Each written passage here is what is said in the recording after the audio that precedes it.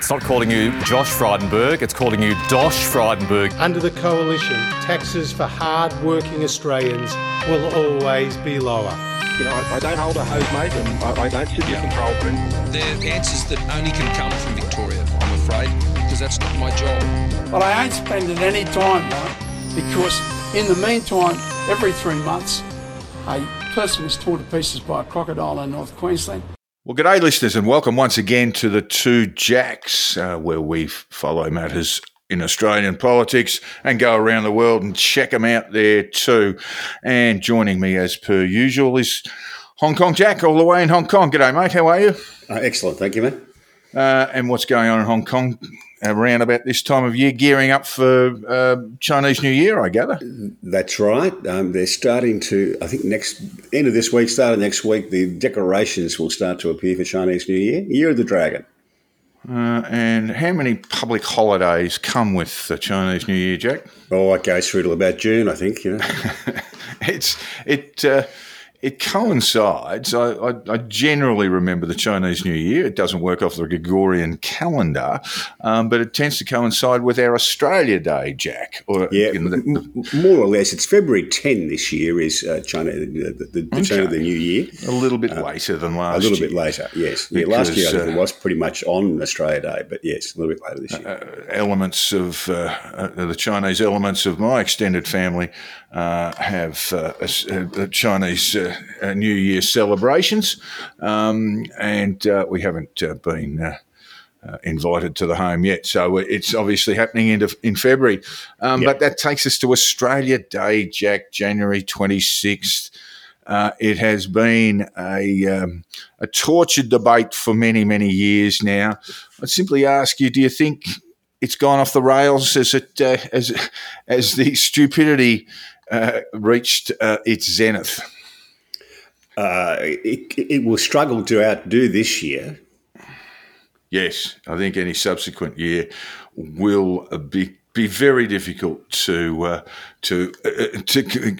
equal this year so far. Of course, this year we've had one of our most senior politicians in this country, Peter Dutton, Leader of the Opposition, calling for a boycott on Woolworths, Jack, who employ around 200,000 Australians, biggest private employer of Australians in the country.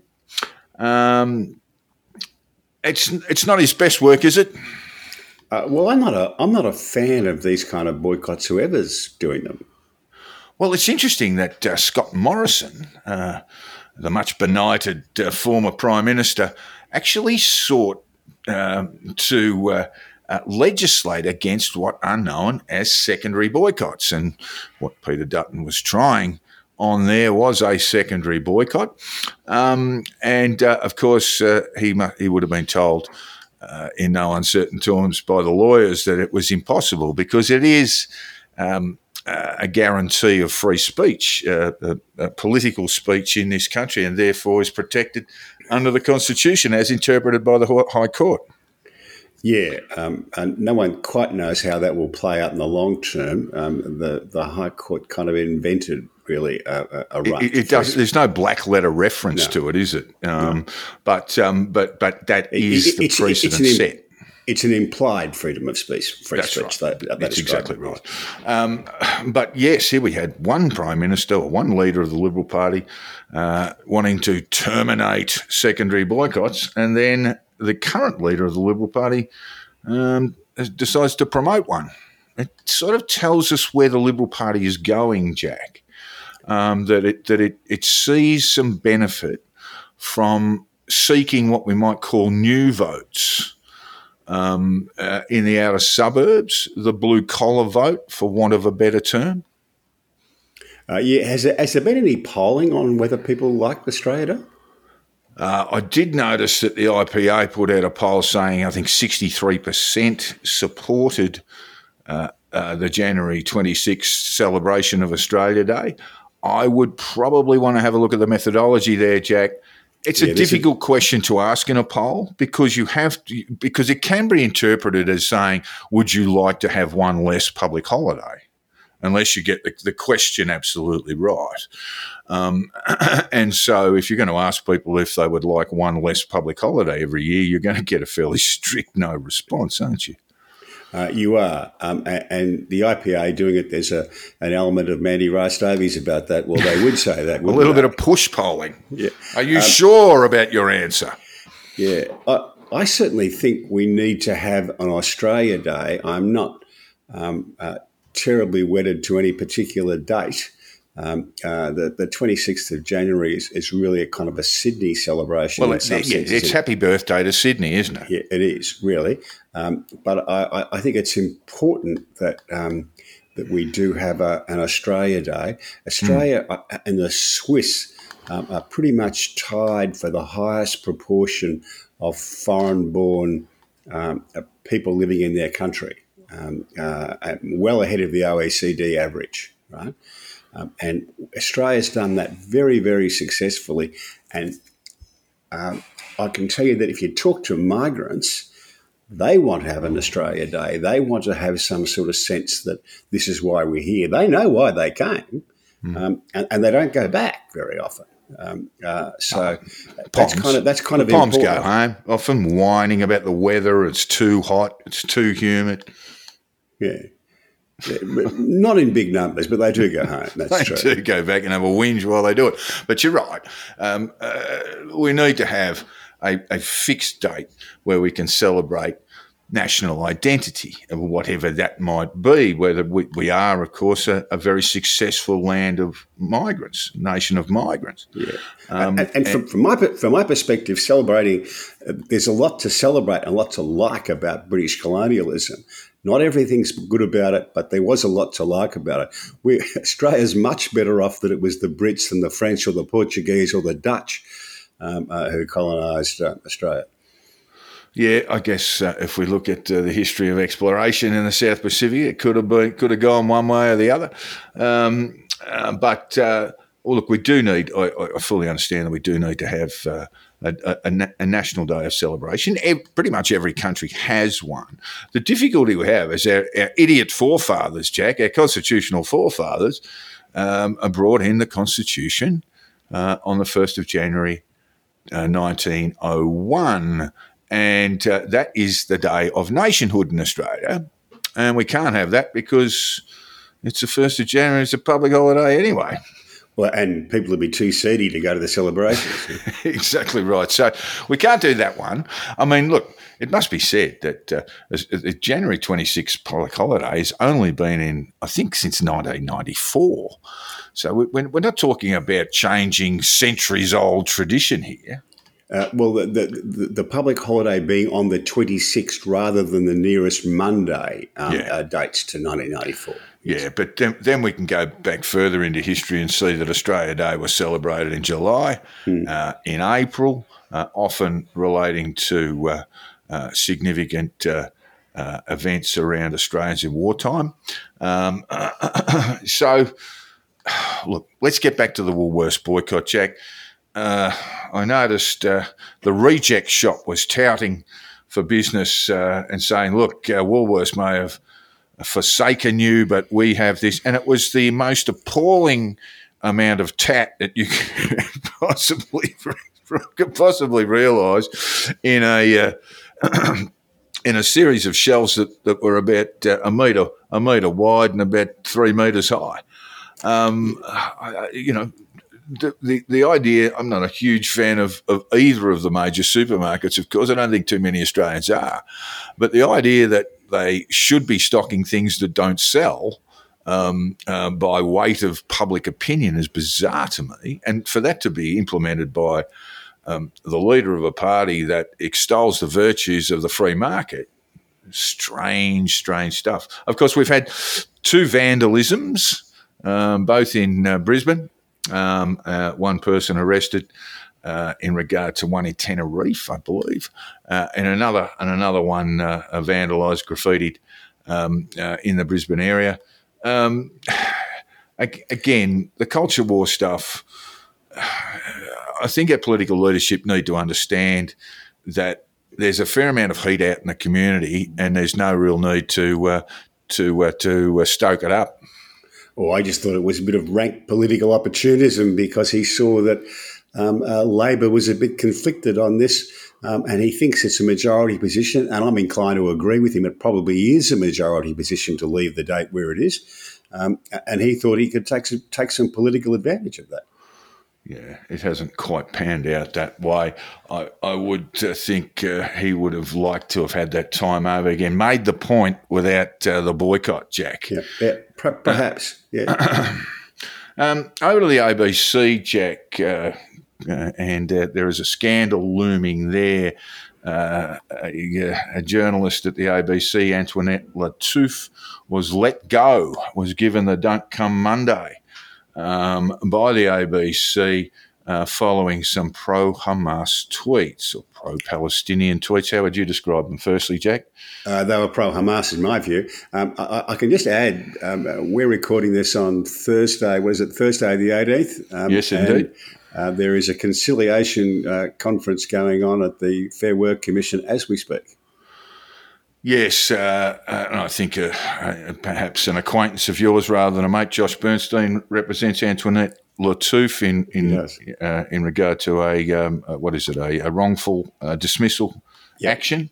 And what struck me about this is not what she tweeted. She's entitled to tweet whatever she likes, and I think ABC have a social media policy in place. It'll be some tortured thing that runs about 5 volumes.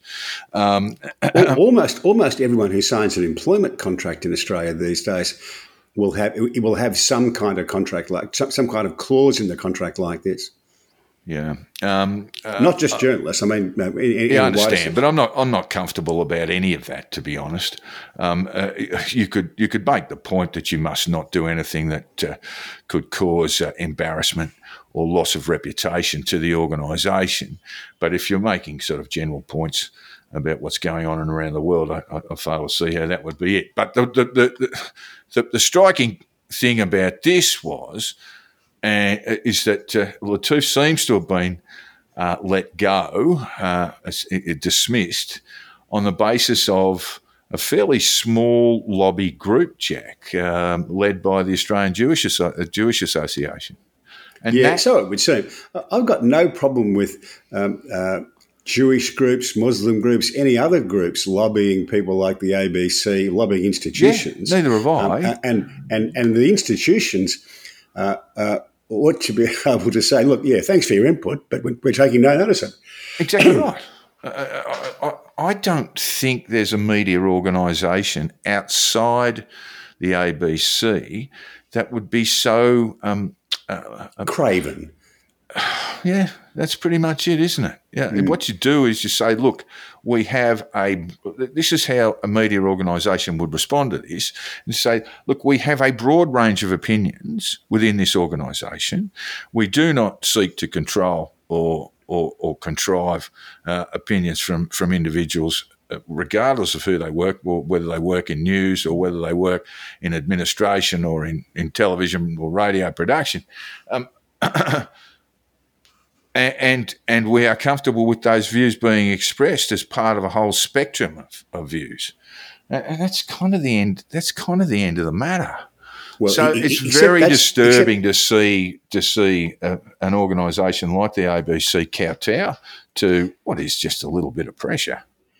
That's the weakness in the ABC's position, is that they haven't been encouraging of a broad range of views and diversity of opinion for decades.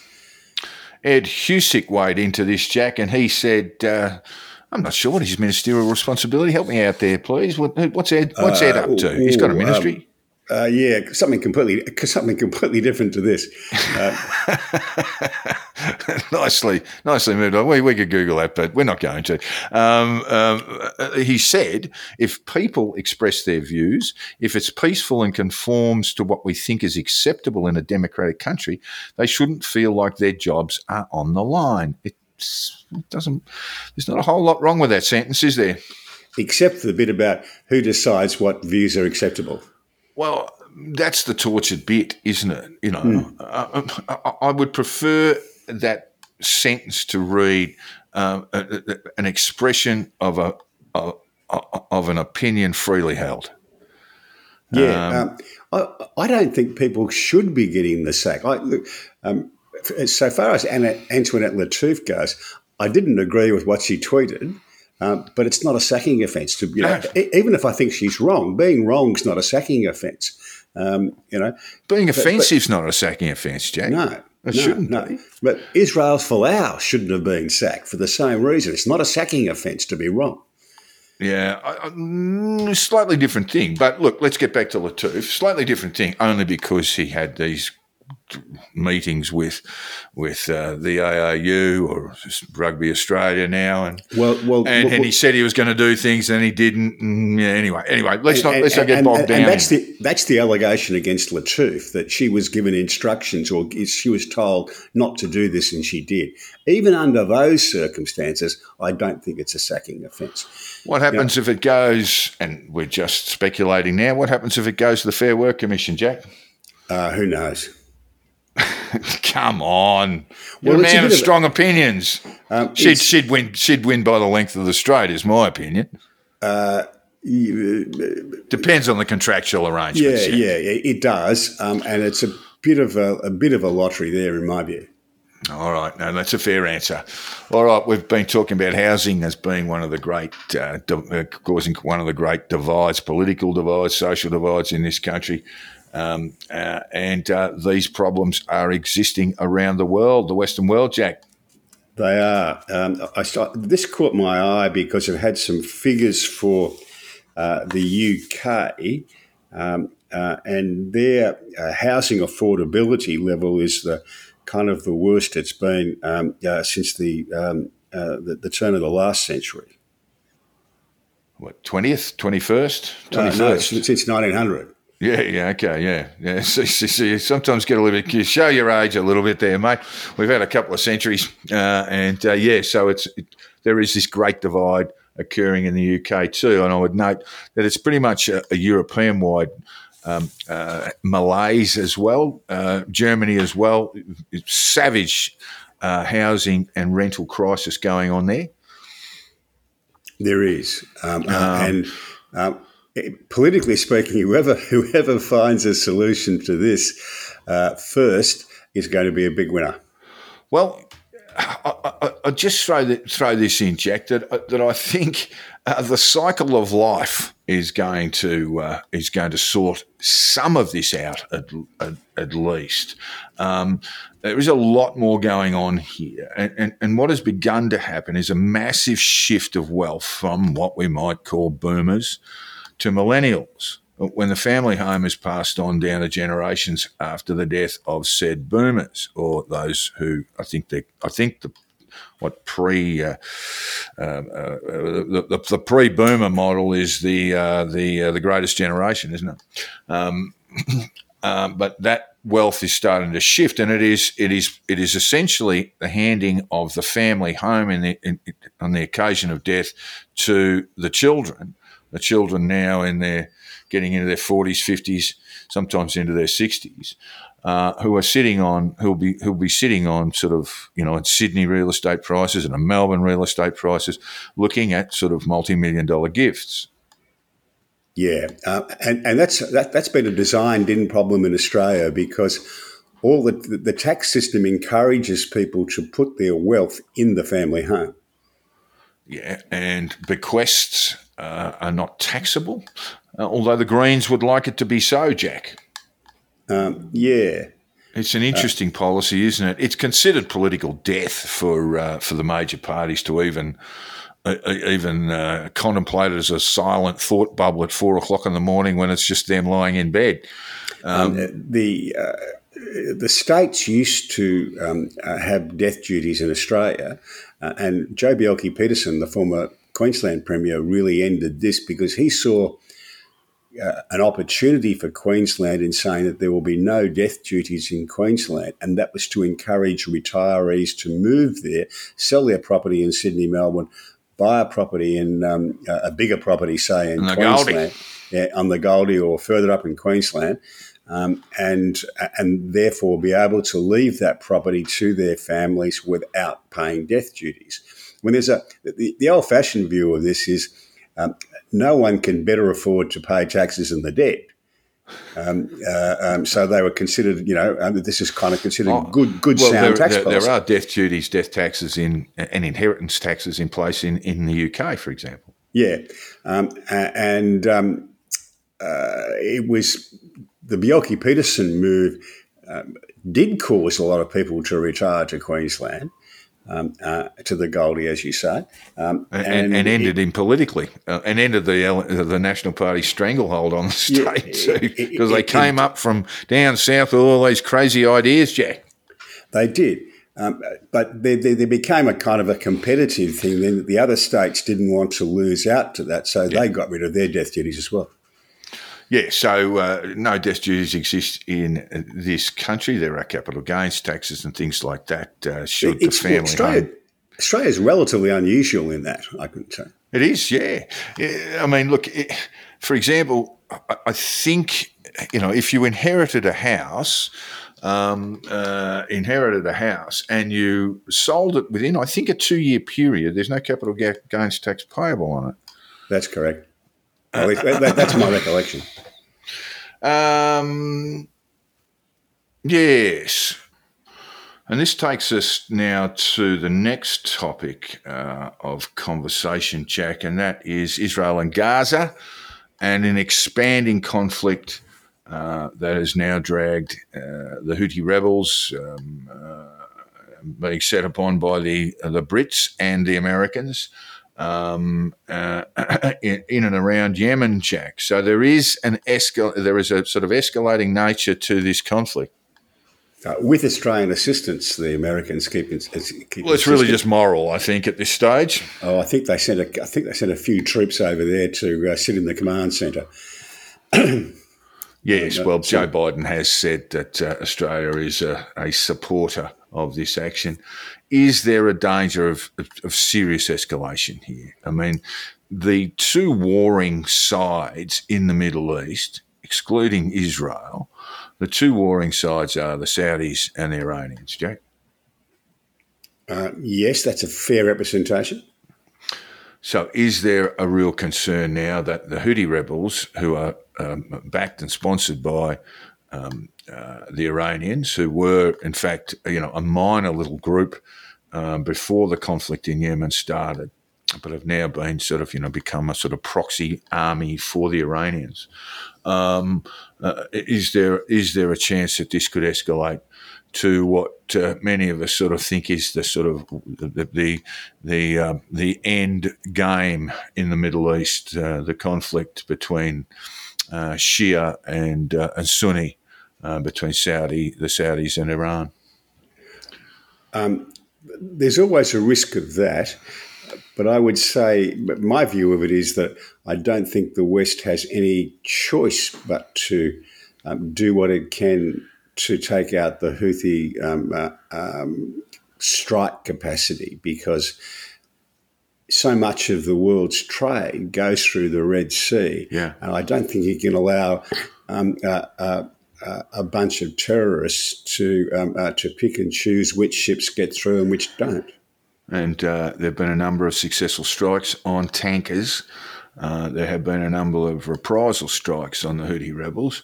They are clearly outgunned and overwhelmed in a sort of standard military fight. But these are not. This is essentially a guerrilla warfare tactic, isn't it?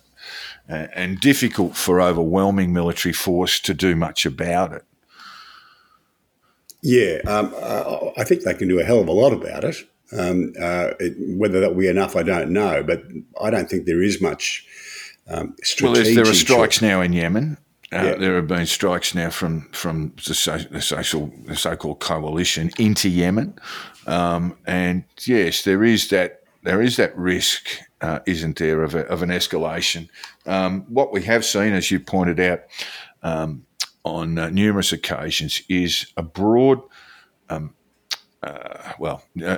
no broad support from the Arab world for the Palestinians in Gaza, and certainly no broad support for Hamas, no support for the reconstruction of Gaza, because they figure it'll just be blown up again in 10 years' time when there's further outrages committed by the Houthis. Sorry, by Hamas. By Hamas. Yeah.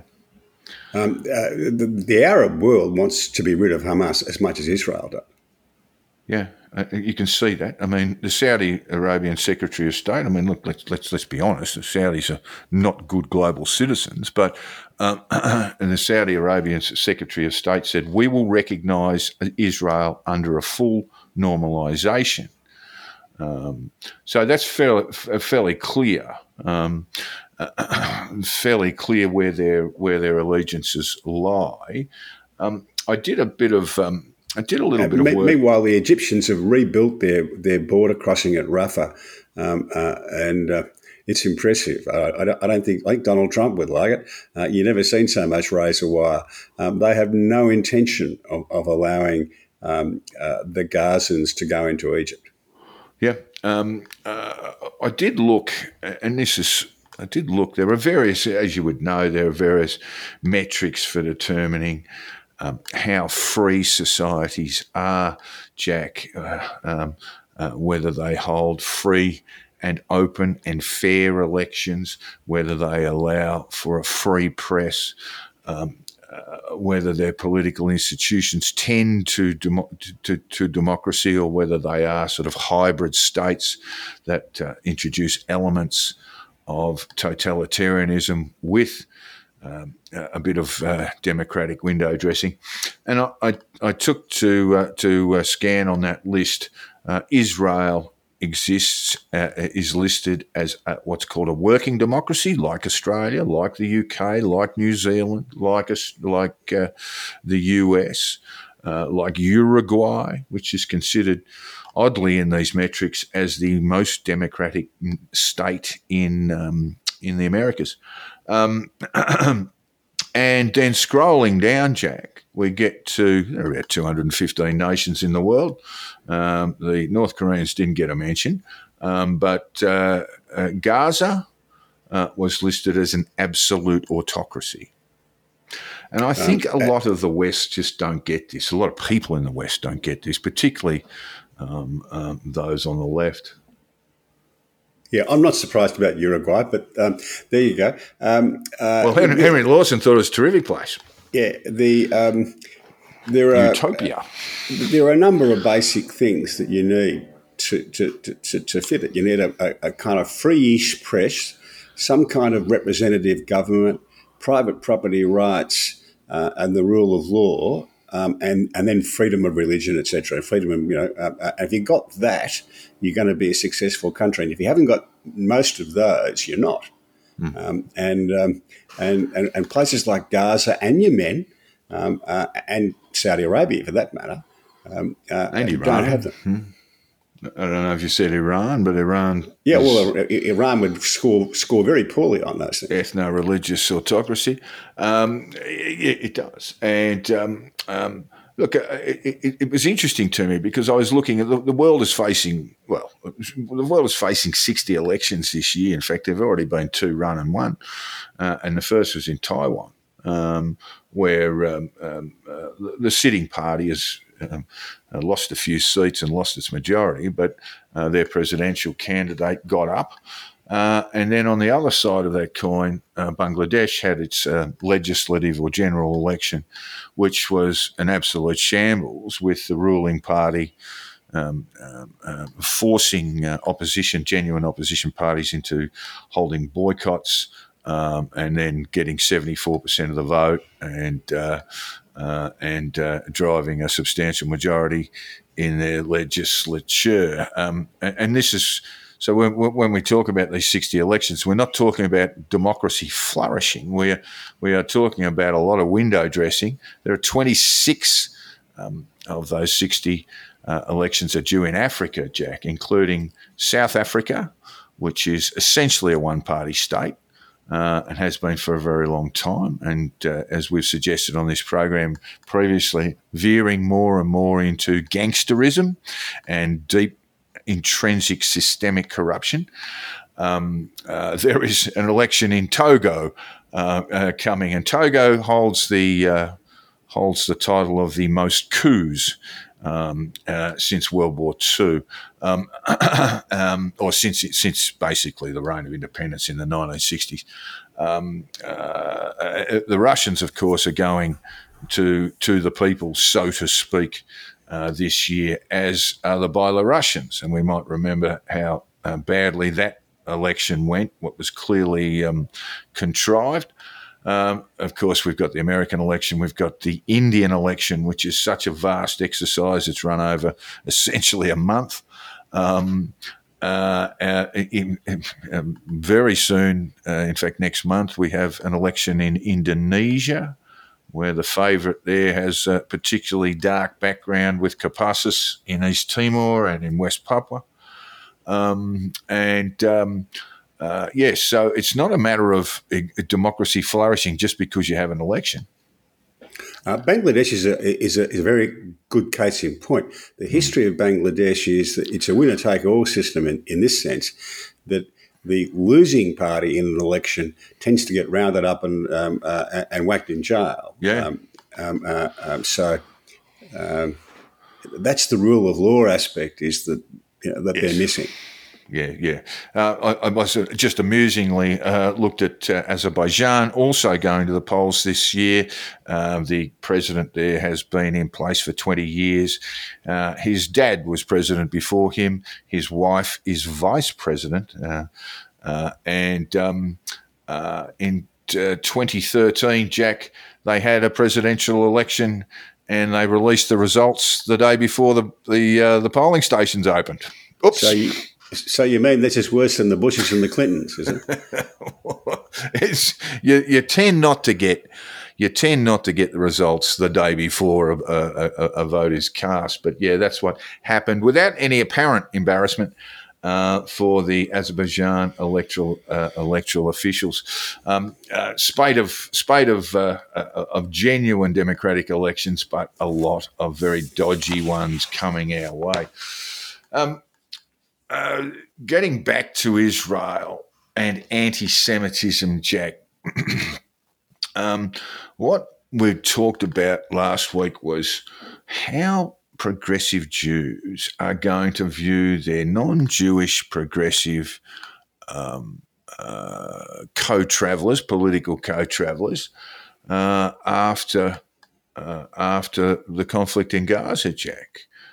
This really has given rise to an enormous amount of anti-Semitism around the world, and has come in part from, like I say, these sort of fellow ideological travellers.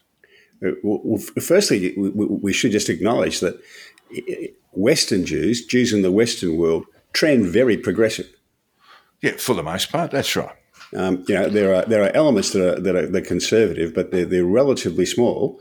It's a very, very progressive group, and it's very difficult for them at the moment because the people who they thought were their allies, or who with whom they shared values, they are quite at odds with now. I mean, there are the pro-Palestinian demonstrators the other day in London were I forget exactly what they were chanting, but it was a pro-Houthi It's nuts, chant, isn't it? and you kind of wonder about that. This is a regime. If it doesn't, these quite people tolerate, should spend a weekend with the Houthi rebels, Jack, and just see how what their values are like. and it's arguable the Houthis tolerate slavery. That's how bad they are. But if it's a choice between the Israelis and the Houthis, they will take the side of the Houthis. And progressive Jews are finding this a very, very difficult thing to come to terms with, that the people who they thought that they stood shoulder to shoulder with are not being supportive. Take South Africa, for example. South Africa is the country that has taken Israel to the High Court on apartheid. Right? It's a one-party state. The ANC rules South Africa. Yes, good point. The ANC was chock full of progressive Jews pre the new South Africa. They were, absolutely central to the ANC being the strength that it was. there is a level of betrayal involved in all of this because Israeli Jews and Jews who have close contact with Israel, and that's a lot of them. When I say close contact, it means they've got children of their friends and family who are in the IDF, who may well be in Gaza now. They see this as a 1940 moment, that they think that the October 7 massacre means that they need surrender. They need Hamas to surrender. So they see that their progressive friends are completely at odds with all of this, and it's causing a big rift, personal rifts, and a big rift politically as well.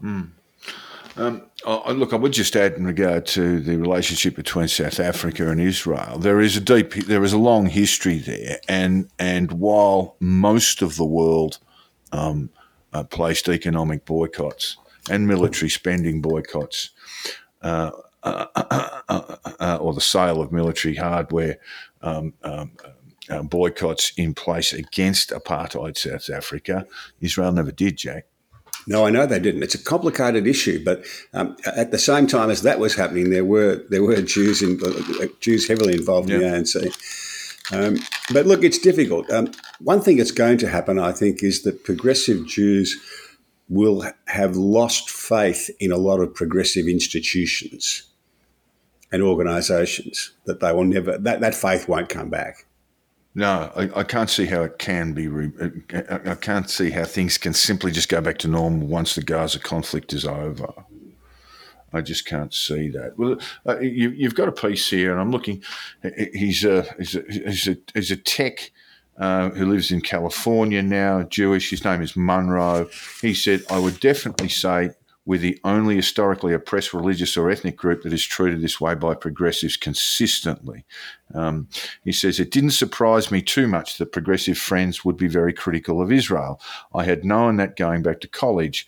But what did surprise me was the level of attacks on Jews and the anti-Jewish memes and statements online that were sort of being smuggled in as pro-Palestinian. What I heard was just a lot of silence.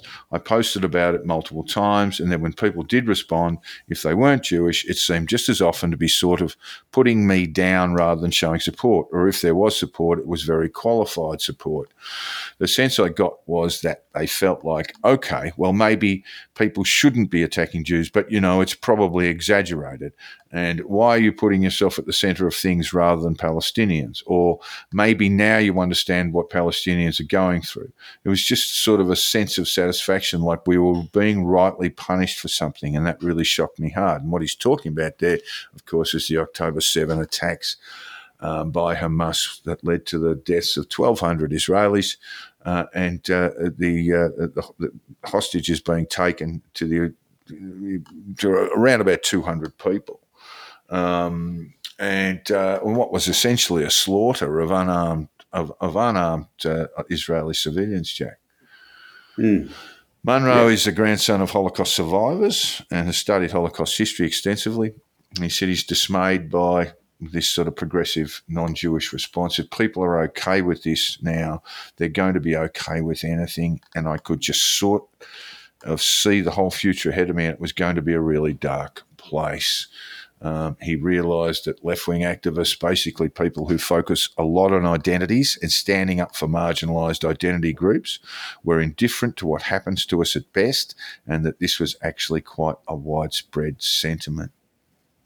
Yeah, yes. This stems from the oppressed nonsense that they carry on with. I mean, basically, a lot of the pro-Palestinian protests are anti-West protests. Yes, there is a strong element there, Jack. A very strong element of that there too. It's sort of staggered me.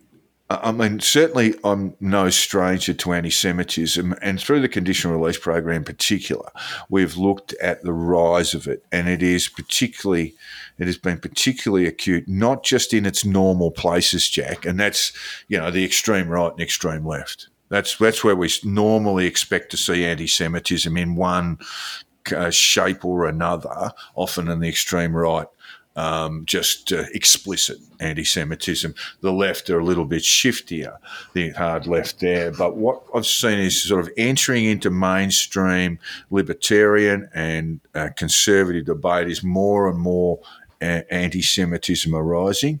And what we're also seeing now, not just post October 7, but had been rising for years beforehand from that progressive left, is that sort of streak of anti-Semitism. If you dig away at it for long enough, you'll find it there.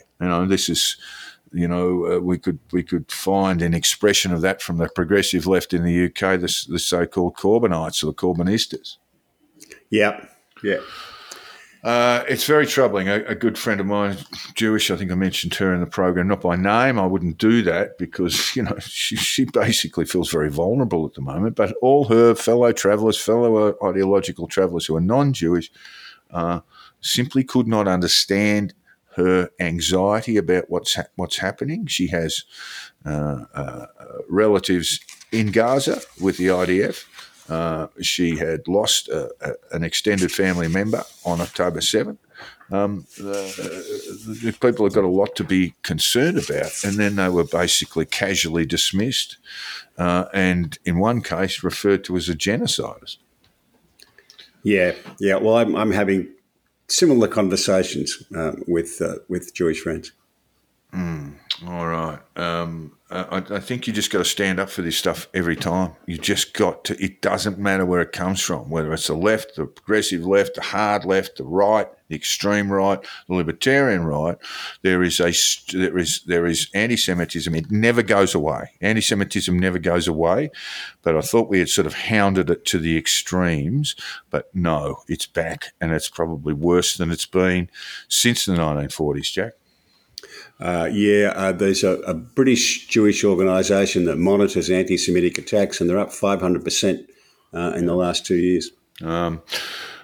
Meanwhile, just looking at the military operation in Gaza, Jack, we're into the 100th day of that conflict now. October 7th, of course, was when it all started. There's no sign of the conflict letting up. There is fierce fighting in southern and central Gaza. And warnings from Hamas armed wings saying many Israeli hostages may have been killed. They did claim yesterday, has not been independently confirmed, but Hamas did claim that one of the Israeli hostages was killed by an Israeli airstrike yesterday, unconfirmed. So a lot of propaganda stuff going on there. We got now nearly 24,000 confirmed. I think that's a confirmed figure now. 24,000 Palestinians killed, and 85% what we might call internally displaced, Jack. 85%, I should say, of the 2.3 million residents in Gaza have been internally displaced. That has had to have left their homes, but cannot leave Gaza. Yeah, I don't think the Israelis are going to stop. If Hamas surrendered and gave back the hostages, yes, they would. But short of that, no, they won't. No, that's probably right. It seems to me. I mean, there is increasingly alarm. I did see that US Secretary of State Anthony Blinken went to Israel, I think last week, wasn't it, Jack? And there seems to be a message coming from the Biden administration that, maybe we need to be a little bit more targeted about what you're doing. Oh, and I think that will be listened to, and they may well be more targeted. The more targeted means losing more Israeli soldiers, and they're probably prepared to do that, but they will still be pursuing the virtual elimination of Hamas. And they'll be doing that with the support of their neighbours. And yes, well, when we look at the Jordanians in particular, where there's a large Palestinian population, there's almost silence, isn't there? Lebanon, Syria to a degree, the Iranians. Well, the history of that quiet. Is that. History of that is when the Palestinians moved into Jordan, when the Palestinian leadership moved into Jordan, they very nearly destroyed the country.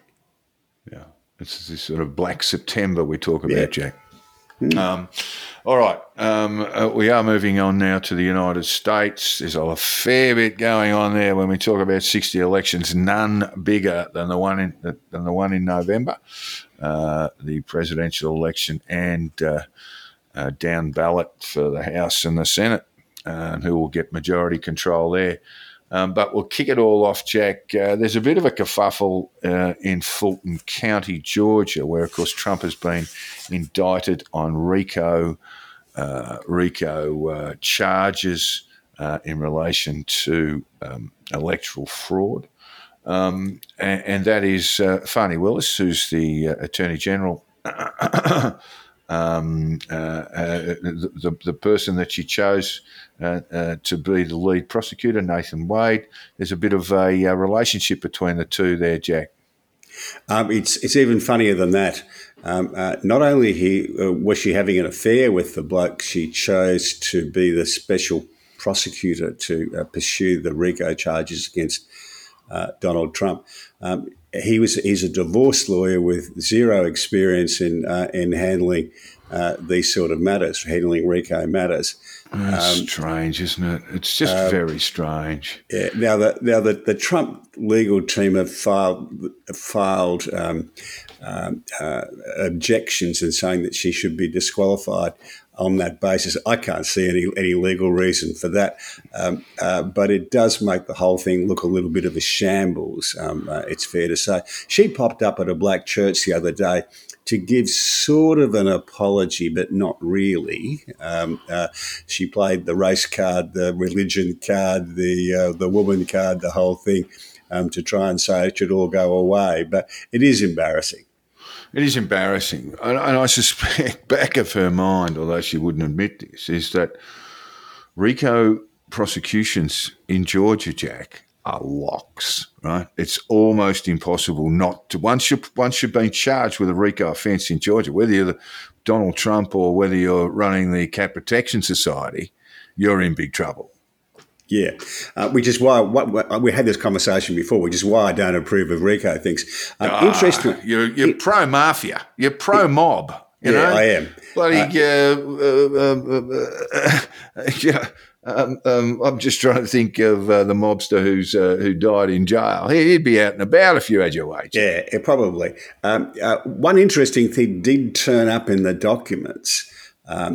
The Nathan Wade, the special prosecutor, billed the Fulton County for two conferences with the White House lawyers, one in Fulton and the other one he popped across to the White House and spent the day there. This kind of puts a little bit of shade, shall we say, on the idea that this is an independent thing and that there is somehow some kind of fourth arm of government, which is the prosecution thing that's independent of the executive. Well, let's get into some conspiracy theories, Jack. Now, you put me into an article in the National Review that says this is all planned. The Democrats have got a big plan, and that is to get Trump, the nominated candidate for the Republican Party. Well, to indict him into the nomination was the. I mean, we would argue about that all day, and we won't do that. But because some of these charges he should be facing, definitely some of these charges he should be facing. The 4-count indictment in Washington D.C. I mean, it looks like a lock to me, and his only way out would be to make this argument that presidents are immune from prosecution regardless of what they do and when they did it.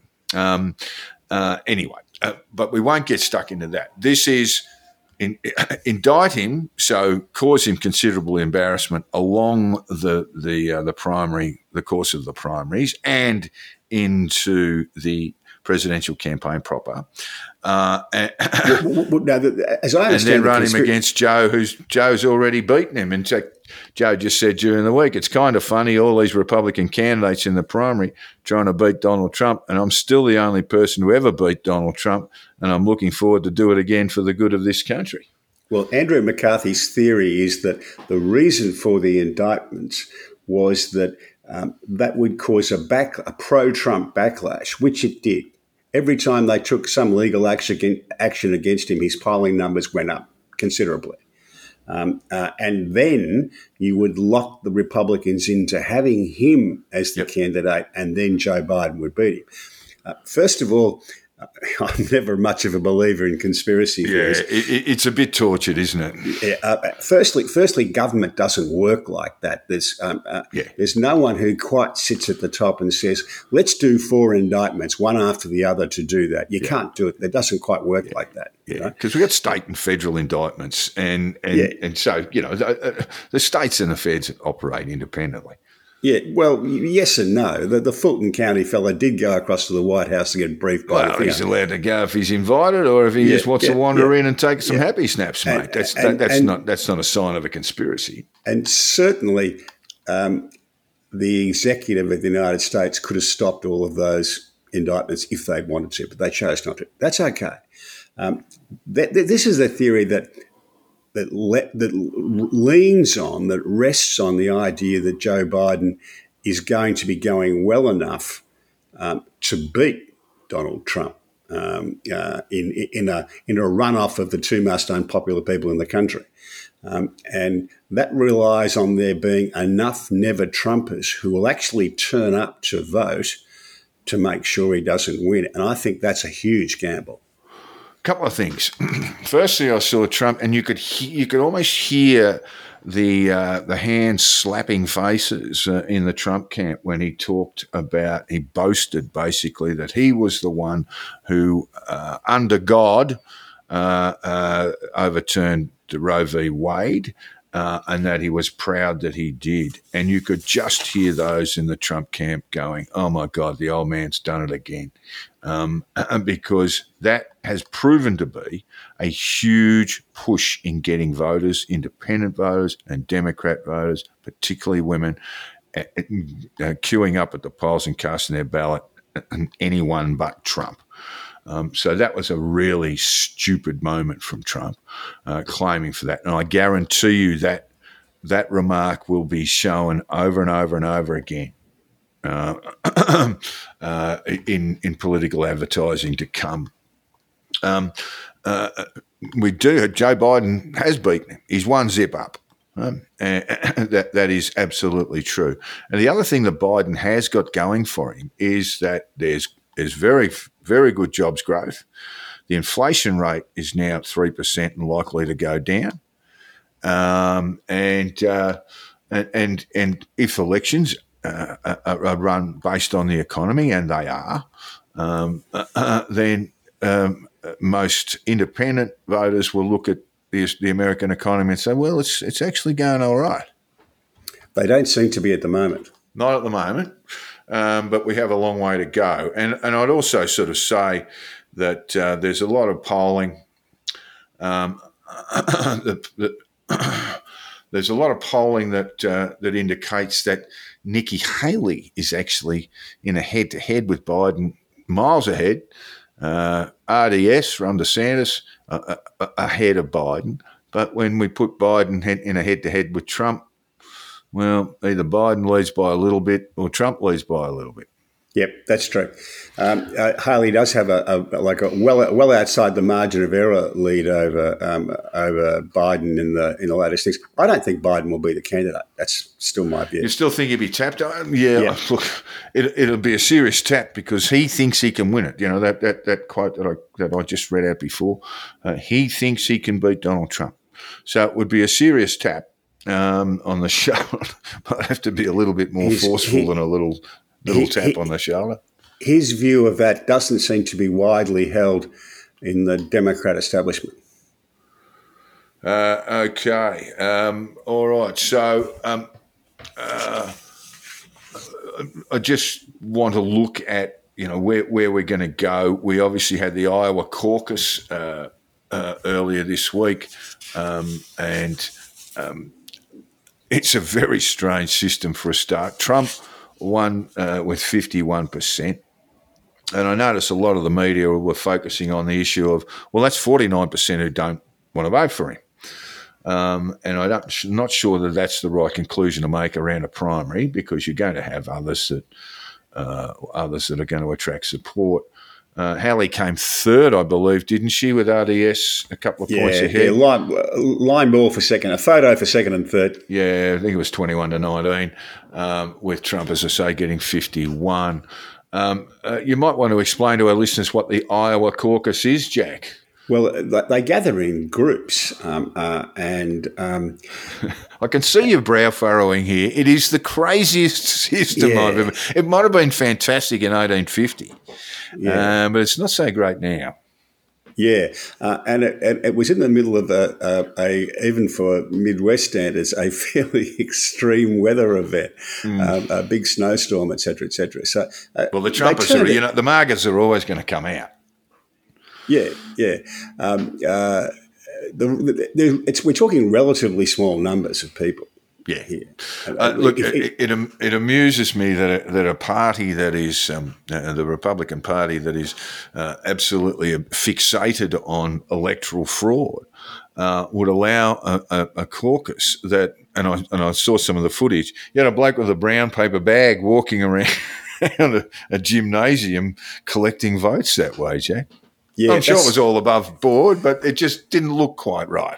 Yeah, that's how it works. I don't think that the Republicans get much vote in how it's done. This is a strictly Iowa thing.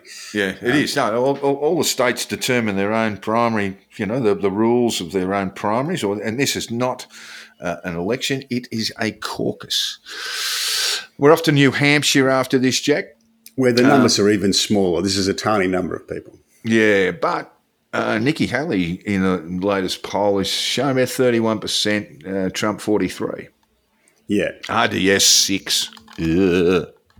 Yeah, no, well, Nikki Haley and Trump have momentum, and momentum is really important in these things. DeSantis, his campaign's kind of flatlining, really.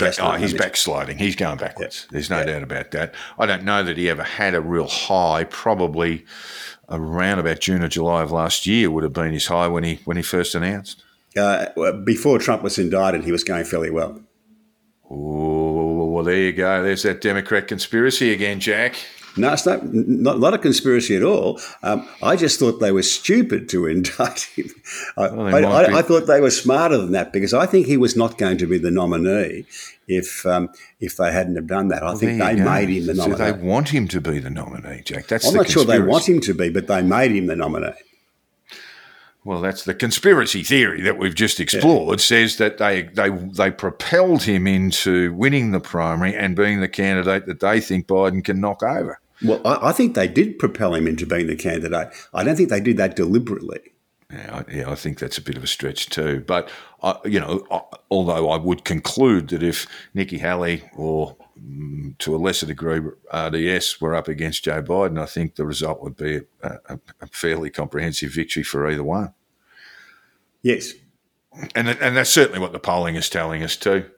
And I'm sure if they tested any other Democrat against Donald Trump, they'd probably get a pretty good result. The reality is a clear majority of Americans don't want either of them. Yeah. Well, that does play into the hands, and I know it's not on our notes for today, but it does play into the hands of the third-party candidate, Jack, and that's a man with a very famous name, RFK Jr. But the bloke with a bad voice. It's not great, is it? He's not much younger than Biden or Trump. But he tends to sort of run this sort of I am the youthful candidate. But when the primaries are underway, and he won't be subject to a primary, of course, because he's non-party aligned, or he says he is, when these primaries are around, I'm going to make a big call that his polling, which is around about 25% with with Trump and Biden making up the other 75, his polling, that will be the high point of it, because America will be fixated on the primary contest, particularly around the GOP. Well, the primary contest for the Democrats is a sort of no-brainer. There'll essentially be nothing, because Biden will be appointed unopposed at the DNC, where he might be tapped on the shoulder, as you suggest, but there's no real primary contest. So all of that, any sort of momentum that Bobby Kennedy Jr. has created will dissipate, or is dissipating right now. Yeah, I think that's probably right. Did you see Trump's acceptance speech or victory speech after the Iowa caucus, Jack? I did. He did this after he was elected in 2016. It was a magnanimous and generous speech. And I just wish we saw more of that. And clearly what he's doing is that, look, unify behind me, saying that to Republican voters, registered Republicans, unify behind me. But I just wish we heard a lot more of the magnanimous side of Donald Trump, Jack. His speech in 2016 after he was elected president was, I thought, oh, God, this could go really, really badly here. You know, he could call for, violence on the streets and Hillary Clinton be dragged out of her house and locked up and all this stuff. He was magnanimous. He thanked and wished his opponent well, and he did the same after the Iowa caucus. Yeah. One of the things I think we need to remember about him is I think he owns a share of the Miss Universe contest, and I think he owns a share of the wrestling thing at one stage. I never want to see him in the swimsuit competition. Yeah, no, but I think he owned a share of the wrestling organisation. He was certainly involved in it. Yeah, his good mate was the WWE bloke. Yeah, and I think he had a share of it. And he is a carnival barker in real sense. He's a spruiker. But that can make him a fairly good speaker when he wants to be. He's kind of funny. One of the things he said in the speech was, look, I know it was terribly cold, and a lot of you people, might have risked your life getting out to vote for me, and some of you would have died, but at least you die happy. Well, he did suggest, and it was a separate speech, but he did suggest, get out there, if you're dying, well, at least you'll have cast a vote for me, and your death will not be all in vain. And it was wow. But then there's other times where he goes, I hope there's a Wall Street crash this year rather than the year after, and that America is headed for depression unless you vote for me, and all this sort of stuff. I mean, I could handle a Trump presidency if he supported NATO, if he came out and supported NATO as president, as 47th president, supported NATO and supported Ukraine. I just don't think he will. As it stands, he comes up with this nonsense saying he'll knock the conflict over with a couple of phone calls. Yeah, well, he's a property developer from Queens. They think they can fix everything with a couple of telephone calls. At any event, you and I aren't going to vote for it, but it's going to be very interesting to watch. It's going to be hugely entertaining. It's very likely that, just going back to Biden, that Joe Biden will do as he did during the pandemic. It was easily explained during the pandemic because, a lot of the states was in lockdown. Campaigning was very, very difficult. So he did campaign essentially from the basement in his Delaware home. And it's likely he'll probably do something very similar again, perhaps not to the same degree, and that he will have Michelle Obama, Barack Obama, and some of the perhaps not the Clintons, but some of the Democrat royalty do a lot of his campaigning for him. Yes, I don't think it'll work quite so well without the COVID excuse. So he needs another pandemic, Jack, just to keep him in the basement. All right. Where do we go after New Hampshire, Jack? New Hampshire was always the first primary, but Iowa have blitzed them with their caucus. South Carolina's next up on the 3rd of February. And Nikki Haley is a former governor there. You'd expect her to go pretty well. Yeah, I suspect South Carolina will probably be the end of the road for Ron DeSantis. Yes. Well, of course, the Iowa caucus saw off absolute charlatan, Vivek Ramaswamy, had a go at Trump on the day before the caucus, and while he's always been a sort of sycophant towards him, and got a nice old slap down on from Trump about it. Vivek Ramaswamy was really a conspiracy theorist dressed up as a candidate. Oddly, Jack, Elon Musk predicted that Vivek Ramaswamy would go much better than the polling was indicating, and of course he didn't. I'm starting to get the feeling Elon Musk, he might not be the genius I thought he was. Oh, you just don't like African Americans. That's very cruel, but definitely wrong. Yes, I'm starting to think that he might, as a genius, he might have a couple of blind spots, because Ramaswamy was just making up the numbers. Of course, Chris Christie, as you announced last week, had pulled out of the race. I think he would say job done. Virulently anti-Trump, of course, and gave Vivek Ramaswamy a nice old slap as he left the one of the televised debates prior to the Iowa caucus. In cricketing terms, we would call it a send-off.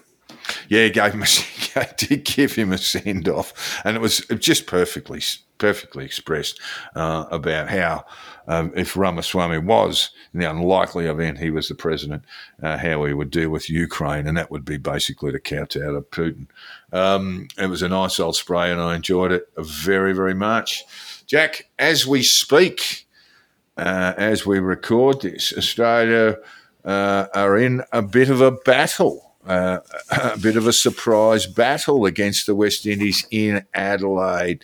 It looked, for all intents and purposes, that the West Indies would be out for about 120, but along came Shamar Joseph, belted up a 36, and he and Kamar Roach put on 50-odd for the last wicket. They battled to 188, showed a lot of fight, which was really, really good. 36 took a couple of wickets last night. Second top scorer batting at number 11.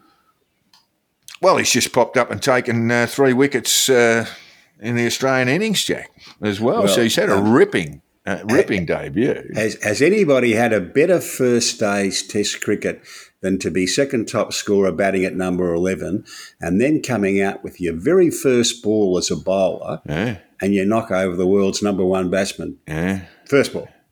Yes. Look, the issue with the West Indies, look, fantastic, very, very pleased for them that they are showing a lot of pluck. But have a look at this, Jack. You've got your numbers 3, 4, 5 and 6. Kirk McKenzie, Alec Athanasi, Kavem Hodge and Justin Greaves. They've played 6 tests between them, Jack. I think it's 7 actually. Yeah. So I think McKenzie's played 1 before the Adelaide test. He got 50 yesterday. Batted really well. But yeah, that top to middle order, it's just not a lot of experience there.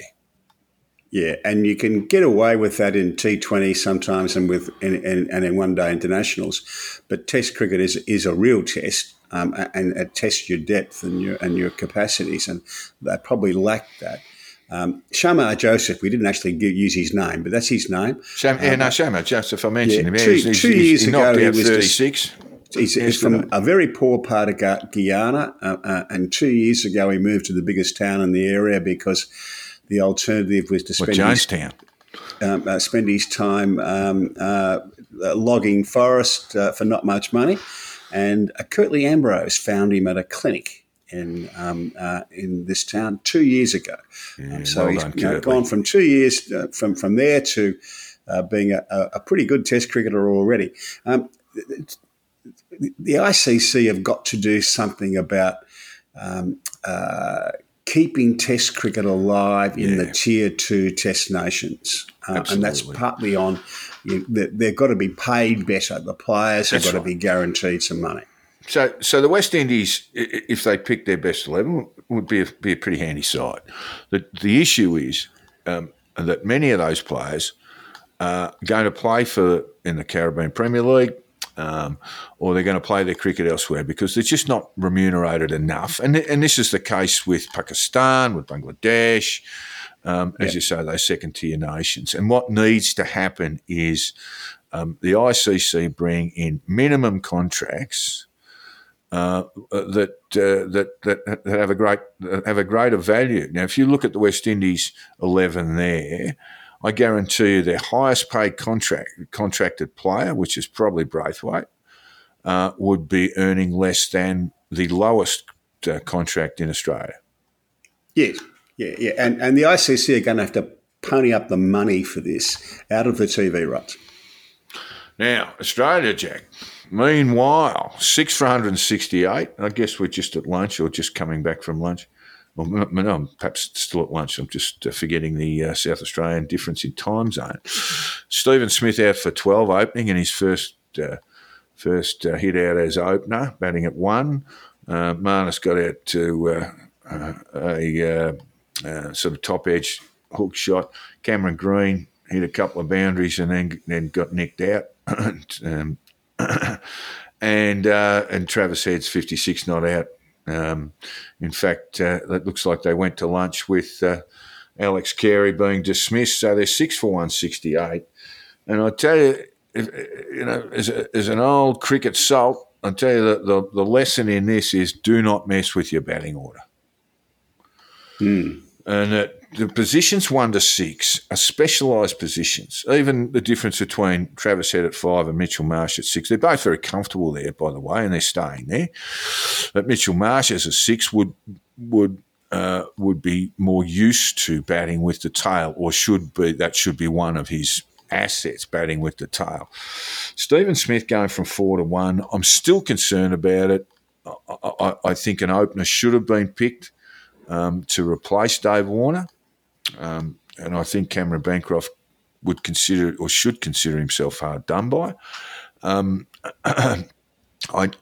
not convinced. I know you and I have had WhatsApp exchanges about this. I'm not convinced that Cameron Green is a number 4 at this stage in his career. I know he bats there for WA, but when he first came to WA, or first played for WA, he was batting at 7. So I'm not convinced about that. Look, I'd play Cameron Green, bat him somewhere, just to have him in the gully. I'm not convinced that they've got this right at this stage, and they are playing a fairly lowly nation. I see they have resumed play, and Travis Head is now on 60 not out. So they will take a first innings lead. But not all that comfortable a journey for them. I think it was definitely harder to bat there than it seems to be today, and I have looked at a bit of it this morning. Some of the balls keeping low, but by day 2, this Adelaide wicket should have been an absolute batsman's paradise, and it's not showing up that way in the score so far, Jack. No.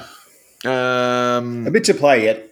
Oh, yeah, a fair bit to play. I'm not doing this from a point of view of, just sticking boldly to or timidly to tradition, but it is one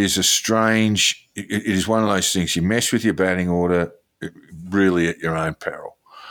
And it very rarely works out. It's one of those Bazball-y things, anyone can bat anywhere and all that sort of stuff. It's absolute rubbish. If you're a skilled opener, well, Steve Smith has opened at short form cricket, but to open a test level, I just think it might be asking a bit much of him at this particular juncture in his career, because his hands and eyes will be slowing as he moves further and further in a sort of 35 years of age critical period. It's a great story in the paper last week. I can't think who it was. Who was talking to Graham Gooch on Gooch's last tour to Australia, and Gooch was saying, "Gee, Paul Rifle's gotten a lot quicker." No. Well, I actually spoke to Pistol about this at a party we were both at a couple of years ago now. And I said, mate, can you mind if I take your photo? I've got a photo of me and DK Lilly. I've got my fast bowling album. I've got a photo of me and Jeff Thompson. And I said, you'll be number 3. And he goes, mate, I do not belong. I do not belong with either of those two. But he allowed himself to be photographed all the same. Yes, would have hit the bat hard in his day, Pistol. But obviously Gucci was just finding him a little bit harder to pick up. Yeah, well, I mean, you look at what the English did with Joe Root. Remember, they shifted him to 3, and it just did. You would think shifting from 4 to 3 would make a big difference, but it did. Yeah, because when you're batting 3, you can come in at 1 for 100, or you can come in at 1 for none. And if you're coming in at 1 for none, you might as well be opening. And that requires discipline and technique. Just to wrap it up, I just think we're going to miss Dave Warner. We haven't seen just yet how much, but by gee, look, they've scored 172 off 56 overs. One of the things you mentioned, you thought that Cam Bancroft was a bit stiff. I did notice that they interviewed Pat Cummins about this, and he said that he had a conversation with Bancroft and Harris, and who was the other fellow who was in line for it? Can't think. And this is a bit odd to me. It used to be that the selectors looked after picking the team and then gave the team to the captain and says, "You do it." But that seems to have gone now. It seems now that Patrick's at the selection table.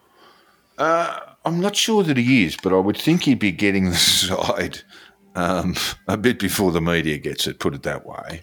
And look, he would have understood, this is the call to Bancroft to say everything's sweet, mate, everything's good between us. Over the Newlands sandpaper gate. Look, I mean, obviously Cummins would have understood that Bancroft was in the mix. But I think it's a good thing. It's a good thing that he did it. But it was an odd selection, a very odd selection to try and create an opener where you don't really have one. And there's a good argument to be made that Usman prefers to bat down the order a bit too. So he's a little bit of a makeshift opener too, and certainly Stephen Smith is. I'm not trying to run down the West Indies, but imagine, that batting lineup as it stands against Bumrah and Shami. Anyway, there's another sport on, Jack, besides cricket. I didn't know there was any other sport you played in summer, but apparently so, and that is the tennis, the Australian Open. A bit of a kerfuffle there. I forget who the Australian tennis player was who had a bit of a moan about spectators being able to move at the end of every game, Jack. Yeah. Did you see that? Yeah. Mate, who pays your wages? Well, it's not quite like that, but I mean, come on. There's always been a difference between cricket and tennis, isn't there? The tennis spectators are expected to sit there in silence and behave themselves. The cricket fans, not so much. Well, they don't though. They don't. They get a bit messy. I think I'd say they get a bit messy, but they get messier at the tennis than they do at Bay 13. They do. Look, one thing I'd say about the Australian Open is what a huge success it is. If you go back to the last of the Kooyong years, it was in danger of losing its Grand Slam status. And John Cain and building what was then called Flinders Park. I can remember watching the first final. It was Mats Wilander and Pat Cash. Wilander won in 5 sets. It was 1988, and Flinders Park and the Australian Open have never looked back since. Had 3 rebuilds in that time. It gets better and better every year. Huge boost for Melbourne. It's one of the great sports success stories. Well, one of the Grand Slam tournaments, of course. I mean, look, the tennis centre there, is just part of that enormous sporting complex that I think pretty much begins at the Tennis Centre, or it might begin with the Melbourne Storm ground, that sort of 50 or 40,000 seat stadium, and ends at the MCG with 102,000 capacity. It just tells you how what a sporting city Melbourne is, to have that enormous precinct devoted to sport. All on the banks of the Yarra there. But you've got to run it well, and the Australian Open's tremendously well run. Has been for a long time. So, who's your tip to win it? Djokovic? Take some beating, won't he? I was following it a bit last night, and I think it was an Aussie guy who got a set off him. And I was on Twitter, and an Aussie journo said, how long is it going to take before we need a medical break for Djokovic and the physio comes out? And it was, someone came back and said, that was 17 seconds after your call. Slip an mRNA vaccine into him when he's not looking, Jack. Yeah. What about the Magic Millions? What have we got going on there? This is that's another success story. Not across the horse racing. This is basically southern Queensland, the Gold Coast. That's their Melbourne Cup, Jack. Well, it's another sporting success story. They built this out of nothing. It's built around a sale of yearlings and a race day. And you think that's not a really strong foundation, but it gets better. It gets better and better every year as well. They are both examples. If you run sporting events well, they succeed. In AFL, Jack, we're going through a bit of a lull in the sort of, I guess we are in a pre-season now. In fact, I know they are. And Melbourne, the Melbourne Footy Club, will be missing one of its players, the son of Sean Smith. I think it's Josh, isn't it? Josh Smith? Sean Smith. Sean Smith's son, Joel. Joel, I said Josh, sorry. I do apologise. It looks like under the AFL's recreational drug policy, he will miss 2 seasons. And as I understand that policy, it is kind of a 3 strikes policy, and he's at that 3rd strike level. So the first time the club is not, I think the first 2 times he tests positive for a recreational drug. The club, he's notified, but the club is not. And then there's counselling provided and support provided and so forth. But the club, I always thought that very odd that the club was not told. And then when you get to that 3rd strike, you are looking at a suspension, and that's what's going to happen. I'm troubled by the idea that a sport like AFL would be testing people for recreational drugs. Except to say there's a fine line, isn't there? There's a fine line between the use of amphetamines and cocaine, you might sort of say that could enhance your ability to train. Certainly some players in the past, to my knowledge, were taking amphetamines while they were training, train the house down and come off vomiting and all that sort of stuff. But that's the problem. That's the only problem I've got with this, because you could easily conclude that various amphetamines, crystal meth, the old trucker speed in the old days, and cocaine are not just recreational drugs. They can be used to enhance performance. Yeah, I agree with that. But seriously, if an AFL player goes out after a game and has a bit of Charlie at a nightclub, I've got no problem with that. No, I certainly don't either. And you would have to say that it's just a reflection of our society, and probably it occurs less than it would within the general public of men of between the age of 18 and 35. Certainly less than in the financial services industry. 1 or 2 lawyers might be included in there, Jack. Offering bloody advice after having a line or 2. So it does seem to be a bit of a problem for me. I think it's a bit of an ethical problem.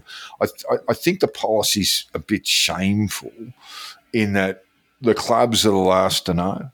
Yeah. And you'd also say, excuse me, Joel Smith, you've been pinched twice. You think you might knock it over. Cocaine sits in the blood system for not very long, and they're not doing hair tests, so they're doing urine tests, and it's out of the urine within, my understanding is, tops 48 hours. Yeah. So you get pinched a couple of times, you might think, well, perhaps I should just have a beer instead. Yeah. But it troubles me that the AFL are punishing people for something that's fairly common in the community and isn't performance enhancing, or they ought to have to establish that it's performance enhancing. Yeah, fair point. And I would also add that I've written on this. I mean, I think cocaine should be legalised just to get the bloody price down and stop people being shot in the streets over drug traffickers. Turf wars. All right. Well, that takes us out for the rest for this episode, our second episode of the year. I'm off to go and watch the cricket, but Jack has got one thing to add before he goes. Just before we go, something has happened in at the Australian Open in the tennis. We have had the return of the short shorts for men. Oh, really? You haven't been watching this, but does that bother you, Jack, or is it add to your excitement? A couple of days ago, Johnny McEnroe and Jim Courier were discussing this on air, and Courier said it was Pete Sampras who turned up at a tournament in the long shorts one day and saved everyone's dignity. He's got a tall fellow, though. Yeah, John McEnroe, by the way, there's no better tennis commentator in the world than the great John McEnroe, is there? No, he's terrific. And Jim Courier is very good as well. Jim Courier was a very boring tennis player to watch, but he's quite engaged and lively as a commentator. Sort of American Ivan Lendl, wasn't he? He was, yeah. Anyway, while we're on the subject, just the short shorts, it took me back to my late father and the Warwick Kappa days. Remember Warwick? Warwick had the shorter shorts. Yeah, he did. And my late father used to say that they're like the Muckatar Town Hall. There's no ballroom. That's very good.